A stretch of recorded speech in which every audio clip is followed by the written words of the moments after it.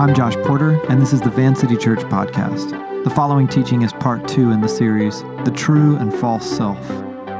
All of us claim to believe certain things about God, but many of us struggle to actually trust the things we say we believe. What can an oscillating life of failure and success, sin and faithfulness demonstrate about what it means to really know God? The young man, let's call him Michael, had a tragic backstory, and everyone knew it. He talked about it all the time. It poured out of him like a leak. He wore it like a badge of honor, his willingness to tell it, to own it. And all his spiritual woes and shortcomings, he braided into the tragic backstory, a work in progress, this guy. And didn't we know it? Because he said it all the time. And I was impressed. I told someone as much. A pastor I knew had dedicated hours, days, years to walking with Michael through hardship. Isn't it inspiring? I said. How vulnerable Michael is. How refreshingly transparent.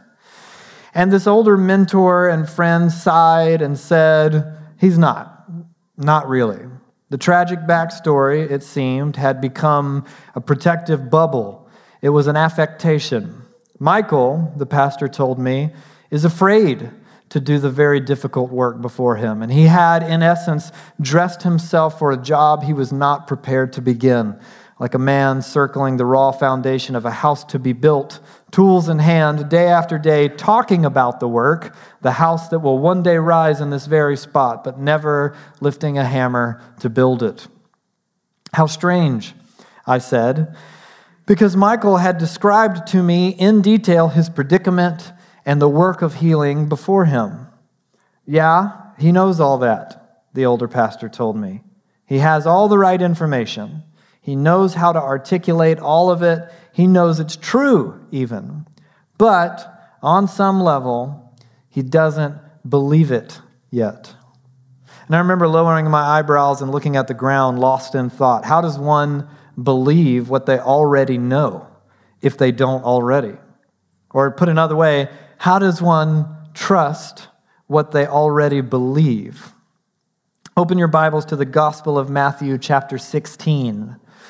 Matthew 16. What if you say you believe something? What if you believe something? But then there are moments, days, entire seasons of life in which you don't trust the thing you believe. It's almost as if there are two of you at war within, the true and false self, something the New Testament details at length. This week is the second in a new series before us. We are going to talk about failure and disbelief and betrayal and tragedy and boredom and the quest to trust what you already believe. Let's read from Matthew chapter 16, beginning with verse 13. When Jesus came to the region of Caesarea Philippi, he asked his disciples, "Who do people say the Son of Man is?" That's one of Jesus' favorite names for himself, the Son of Man. The disciples replied, "Well, some say John the Baptist, others say Elijah, still others Jeremiah or one of the prophets." "What about you?" Jesus asked. "Who do you say I am?"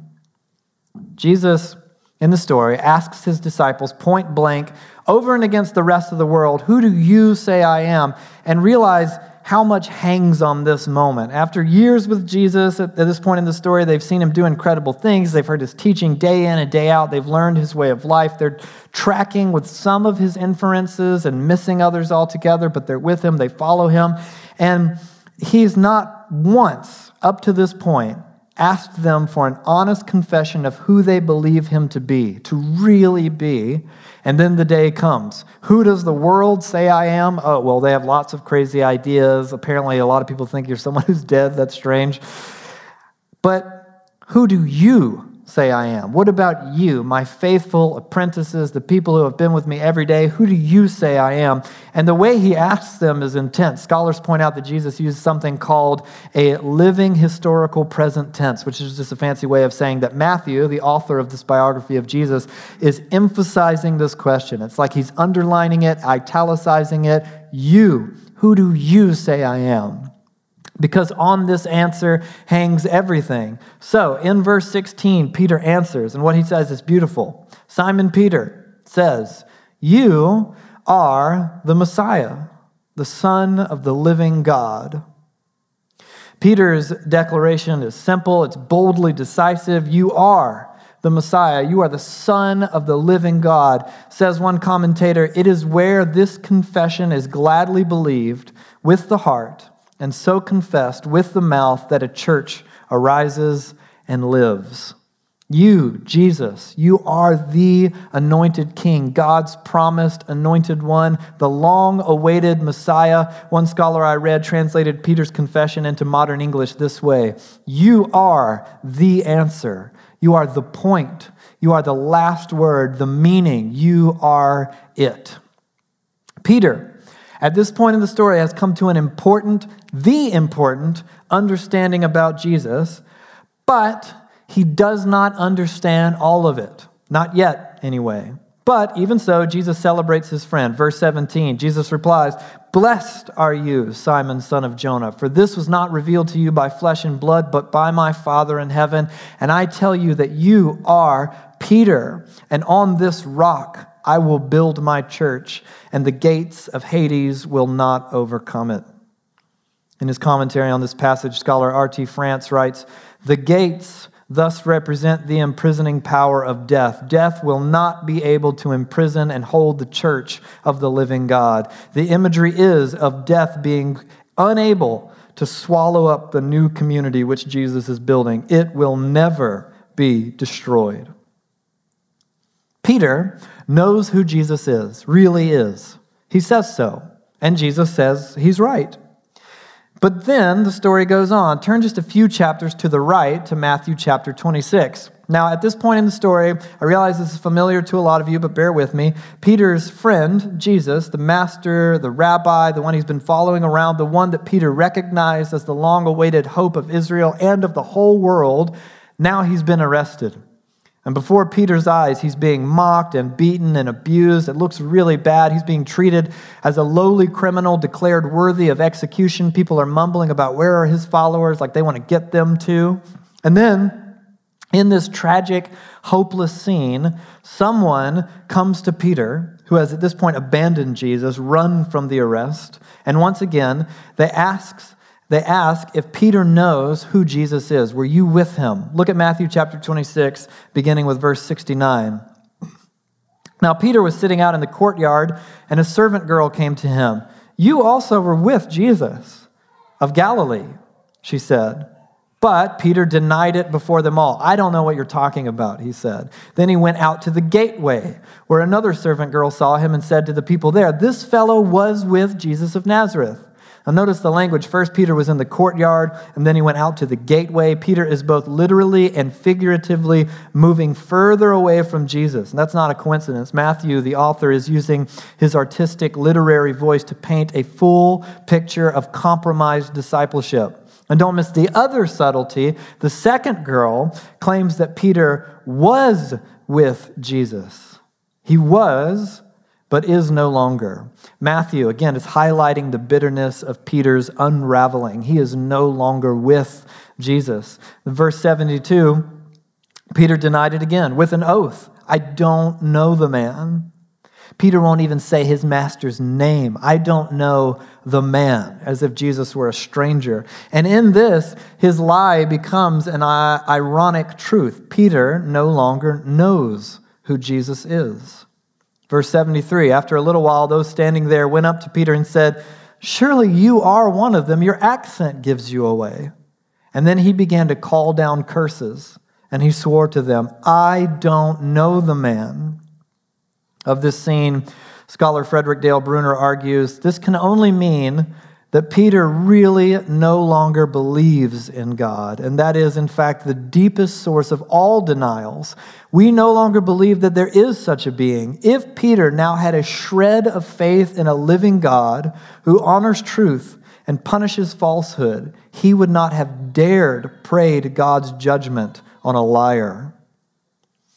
See, belief in the scriptures, in the Bible, is never about intellectual acceptance. See, in our culture, belief is a question that we ask about God and aliens and Santa Claus, and by it we mean that we do or do not accept in our minds that something exists. But belief in the Bible is something much more. It is evidenced by actions and words and lifestyle that correspond with intellectual acceptance, and trusting with hearts and lives what we hold to be true in our minds. And as Matthew conducts this awful symphony to crescendo, he breaks the reader's heart with the abrupt punchline that concludes verse 74. Immediately a rooster crowed. And then Peter remembered the word Jesus had spoken, "Before the rooster crows, you will disown me." 3 times. And Peter went outside and wept bitterly. Peter often exemplifies the paradox of our brokenness and our sanctification. He is both a hero in the gospel stories and he is the fool.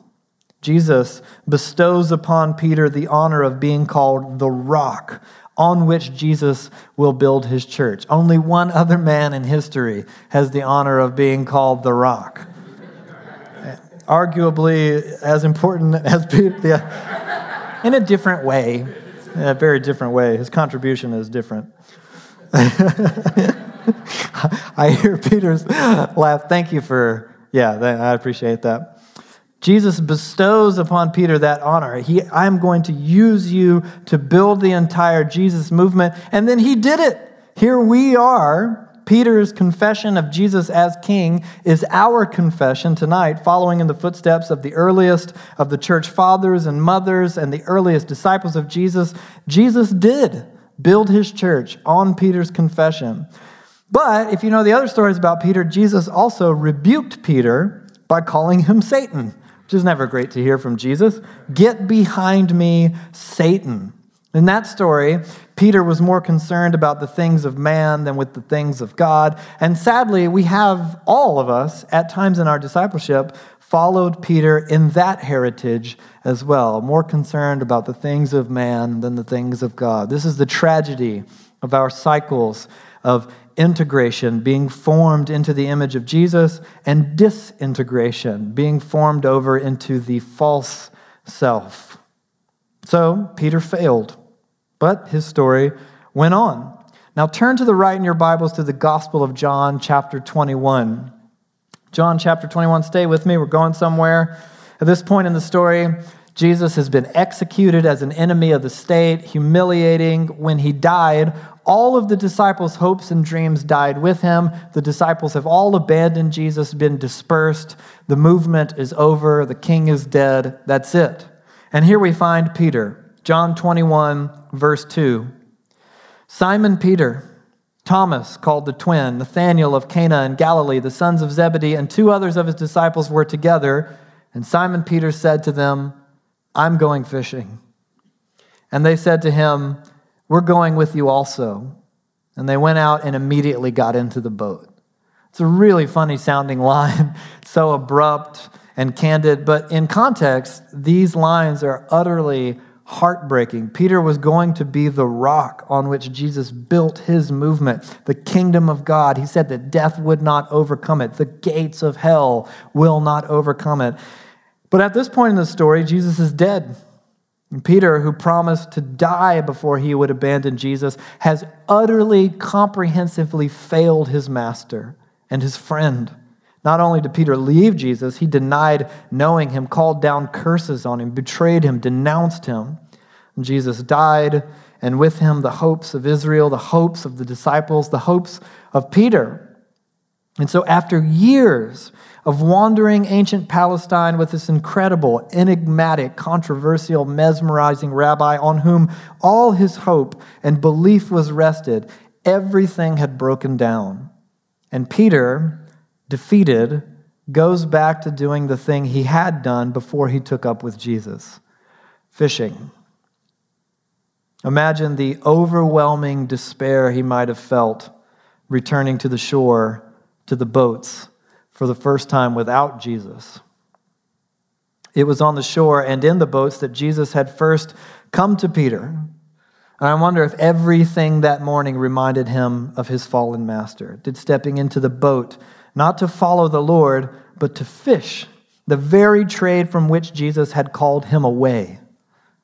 Did all of that emphasize the great collapse of all he held dear? Jesus had promised to make Peter a fisher of people, but here he is, returned to his nets just like before. No king, no kingdom, only fish. And the rest of verse 3 goes on. That night they caught nothing. But when the morning had now come, Jesus stood on the shore. Yet the disciples did not know that it was Jesus. Then Jesus said to them, "Children, have you any food?" And they answered him, I'm assuming a little bitterly, "No." They've been fishing all night, catching nothing. He said to them, "Cast the net on the right side of the boat, you will find some." So they cast, and now they were not able to draw it in because of the multitude of fish. Therefore, that disciple whom Jesus loved, that's the author's humble way of referring to himself, said to Peter, "It is the Lord." Now when Simon Peter heard that it was the Lord, he put on his outer garment, for he had removed it, and plunged into the sea. Of all the incredible visceral reactions to the presence of Jesus recorded in the Gospels, this one is my favorite. Peter's shameless, unpretentious, childlike joy and wonder. He hears his friend say, "It's him." And he just immediately jumps in the water. He doesn't say, "It's him, well then let's row the boat to shore right away." Without a word, he just jumps in. There's no cowering or shame or skepticism. He doesn't even squint at the shore and ask, "Are you sure?" He hears, "Wait a minute, that's Jesus," and jumps in the water. Jesus makes a fire on the beach, and they have breakfast together. And then skip down to verse 15.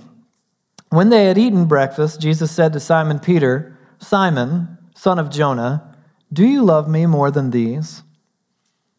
He said to him, "Yes, Lord, you know that I love you."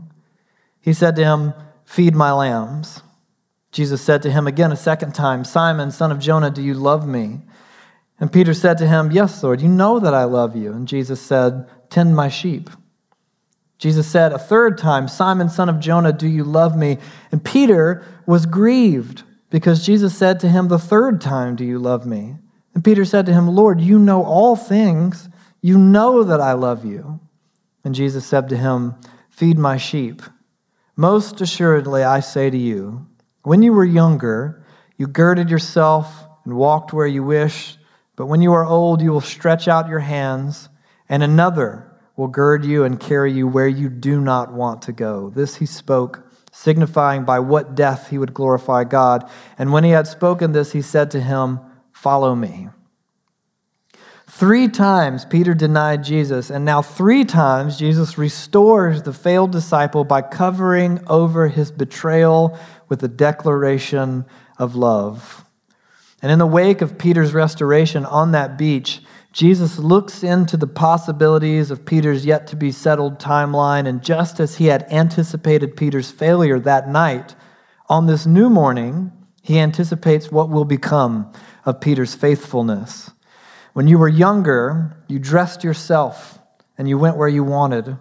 But when you're old, you will stretch out your hands and someone else will dress you and lead you where you do not want to go. Jesus said this to indicate the kind of death by which Peter would glorify God. This, to me, is one of the most haunting yet beautiful things Jesus ever says to anyone in his life. When you were younger, you dressed yourself, you went where you wanted, but when you are old, someone else is going to dress you and lead you where you do not want to go.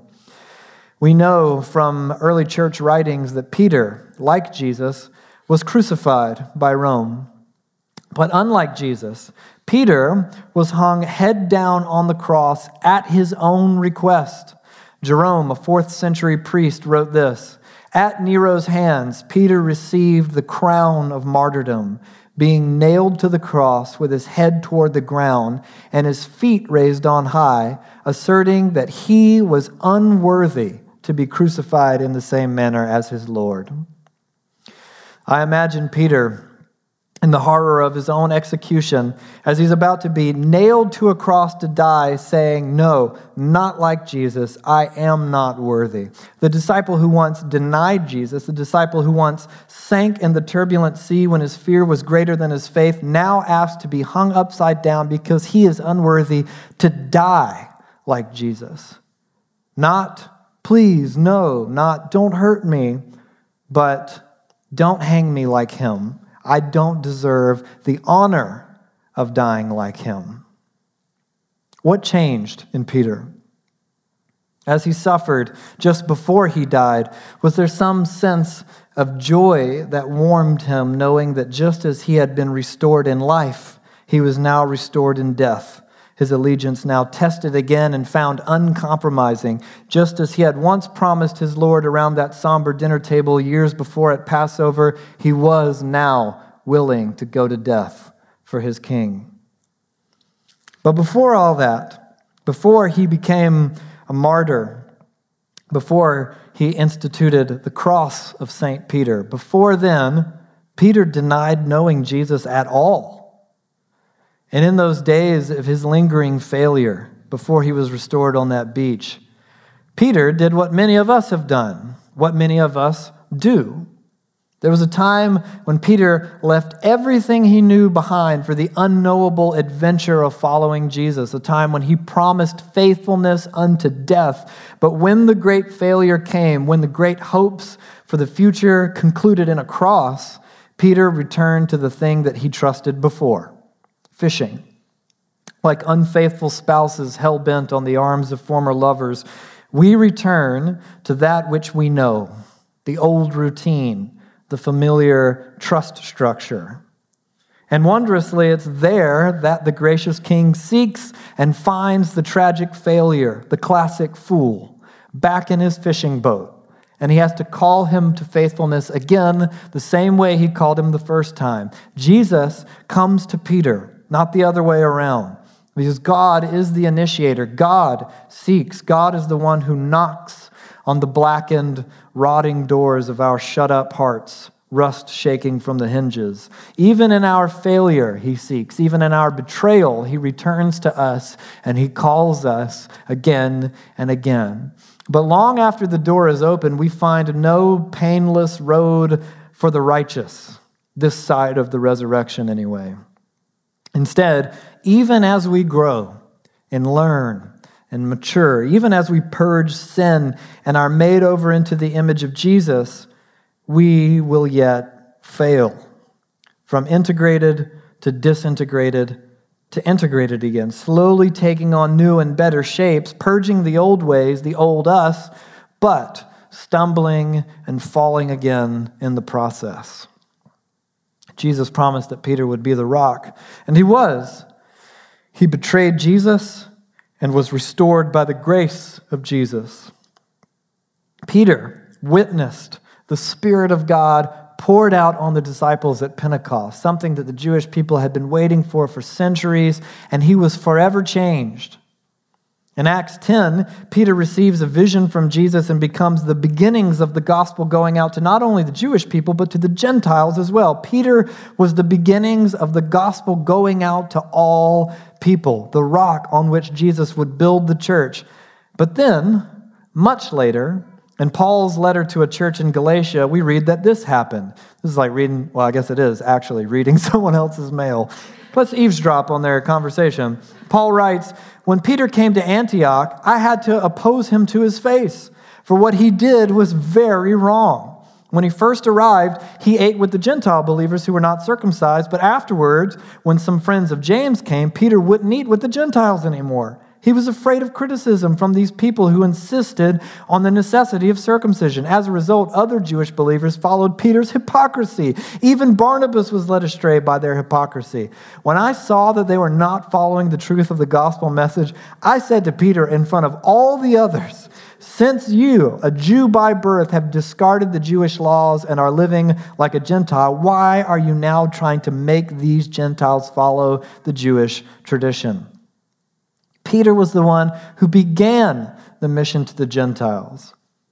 Restored, redeemed, empowered, commissioned by God, and now rebuked for his sin, and apparently in front of everyone, by a man who, until recently, had been killing Christians. Writer Brennan Manning once said, there's this naive idea that once I accept Jesus as saving Lord, my life is going to be an unbroken upward spiral toward holiness, this untarnished success story. Once we accept Jesus as saving Lord, then nothing's ever going to go wrong. And it's almost like being a patient etherized on the table. The simple truth is that after 3 years with Jesus, Peter denied him. After receiving the fullness of the Holy Spirit at Pentecost, Peter was still jealous of the apostolic success of Paul. For all of us, there are gaps between what we believe and how much we trust what we believe. And 3 things in particular have a unique power to expose those gaps between what we believe and whether or not we actually trust what we claim to believe. Crisis, boredom, and time. Crisis, the lost job, the shattered dream, the bankruptcy, the affair, the divorce, the death in the family, the terminal illness, the car crash, the miscarriage.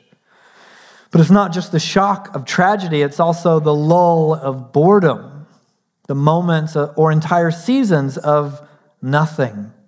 And when you find yourself asking, is this really it? The giving over to spiritual drought, the deafening quiet, the lulling into simple routines and rhythms that become numbness. And both of those things, the crisis, the boredom, they unspool, often slowly, across the great mocking parade of time that changes us without asking whether or not we would like to be changed at all. And what was once imbued with fiery passion smolders and becomes cold. And what once satisfied leaves us in want. And the old rhythms fail to shake us from the crisis or the boredom, and we're no longer sure what we believe or who we are if we don't believe it. Crisis, boredom, and time, all 3 scratch open the hidden reserve of what we trust and what we believe. The crisis boils our true trust to the surface, and we tend to rush or retreat to what we truly trust to give us comfort or solace or peace.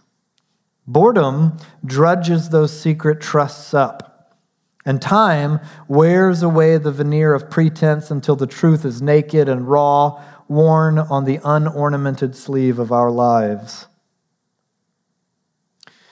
On that beach of restoration, all those years ago, as Peter sat with the risen Jesus, as Jesus thrice asked, "Do you love me more than these?" I wonder if Peter knew what he meant by these. Some scholars speculate it may have been the other disciples, but other scholars believe that Jesus was talking about fish. Do you love me, in other words, more than this? The boat, the nets, these fish, this thing that you've trusted for most of your life, the thing to which you returned in crisis and boredom, your plan, your safe space, your trust structure. Which do you love more? Because even without crisis or boredom, even now in the present, you probably know where the gap is in your own life. Where is it? Do you sing words that you, in your heart, do not trust? Is communion, the bread and the cup, a dead museum, an empty ritual? Do you want, on some level, to trust that God's vision for humanity is best, but you find yourself leaning toward, reaching for, wanting the pervading cultural narratives to be truer, the ones that synchronize with your socio-political preferences and social media feeds? Peter, disintegrated, integrated, disintegrated. He was faithful, then failed, faithful, then failed.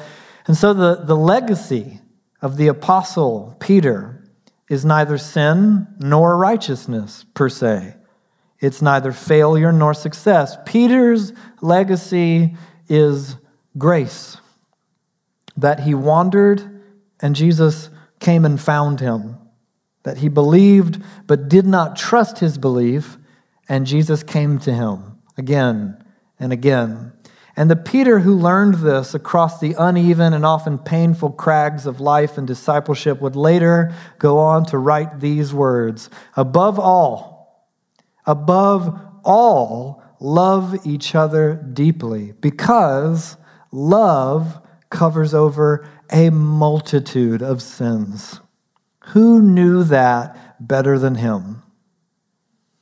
To come and follow Jesus, to keep following Jesus. The invitation is neither to unbroken faithfulness nor unfaltering apprenticeship, but to learn to truly trust that, like Peter, you are the beloved of God.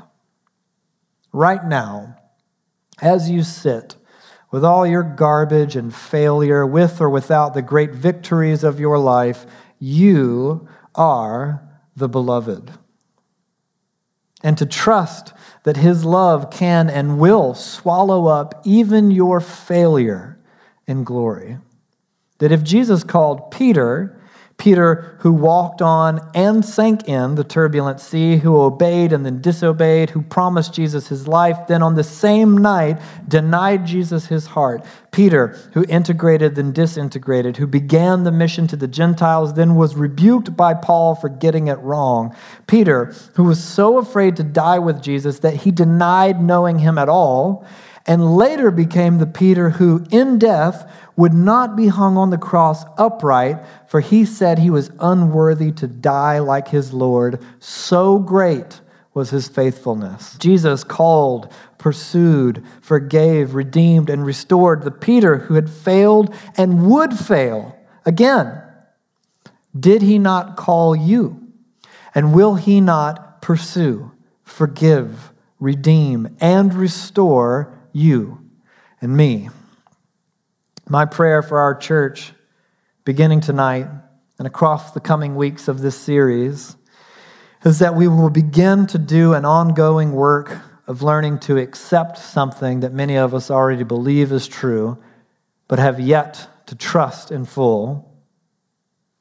To trust a legacy of grace, that out of his glorious riches, he may strengthen you with power through his Spirit in your inner being, so that Christ may dwell in your hearts through faith. And I pray that you, being rooted and established in love, may have power together with all the Lord's holy people to grasp how wide and long and high and deep is the love of Christ, and to know this love that surpasses knowledge, that you may be filled to the measure of all the fullness of God.